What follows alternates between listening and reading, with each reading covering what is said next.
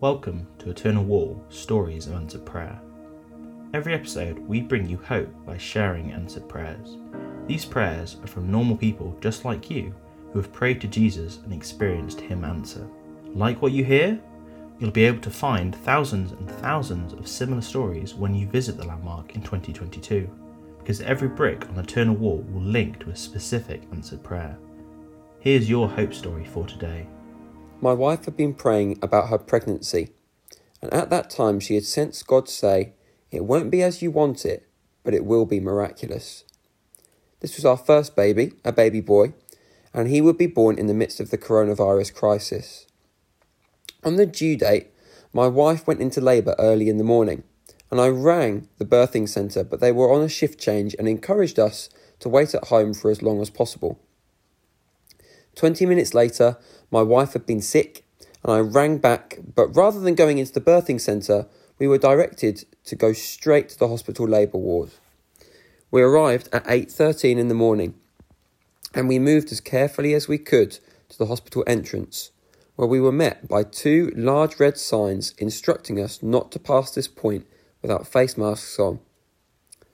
I pulled my mask out of my pocket and went to put it on, when we then realised that my wife didn't have her face mask.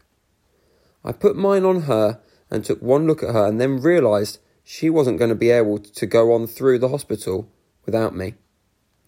I looked around desperately and then I looked up and prayed, "Lord, help me, we need a mask." Just as I finished that desperate prayer, I looked down and opened my eyes, and right in front of me, at my feet, was an unused, unopened face mask.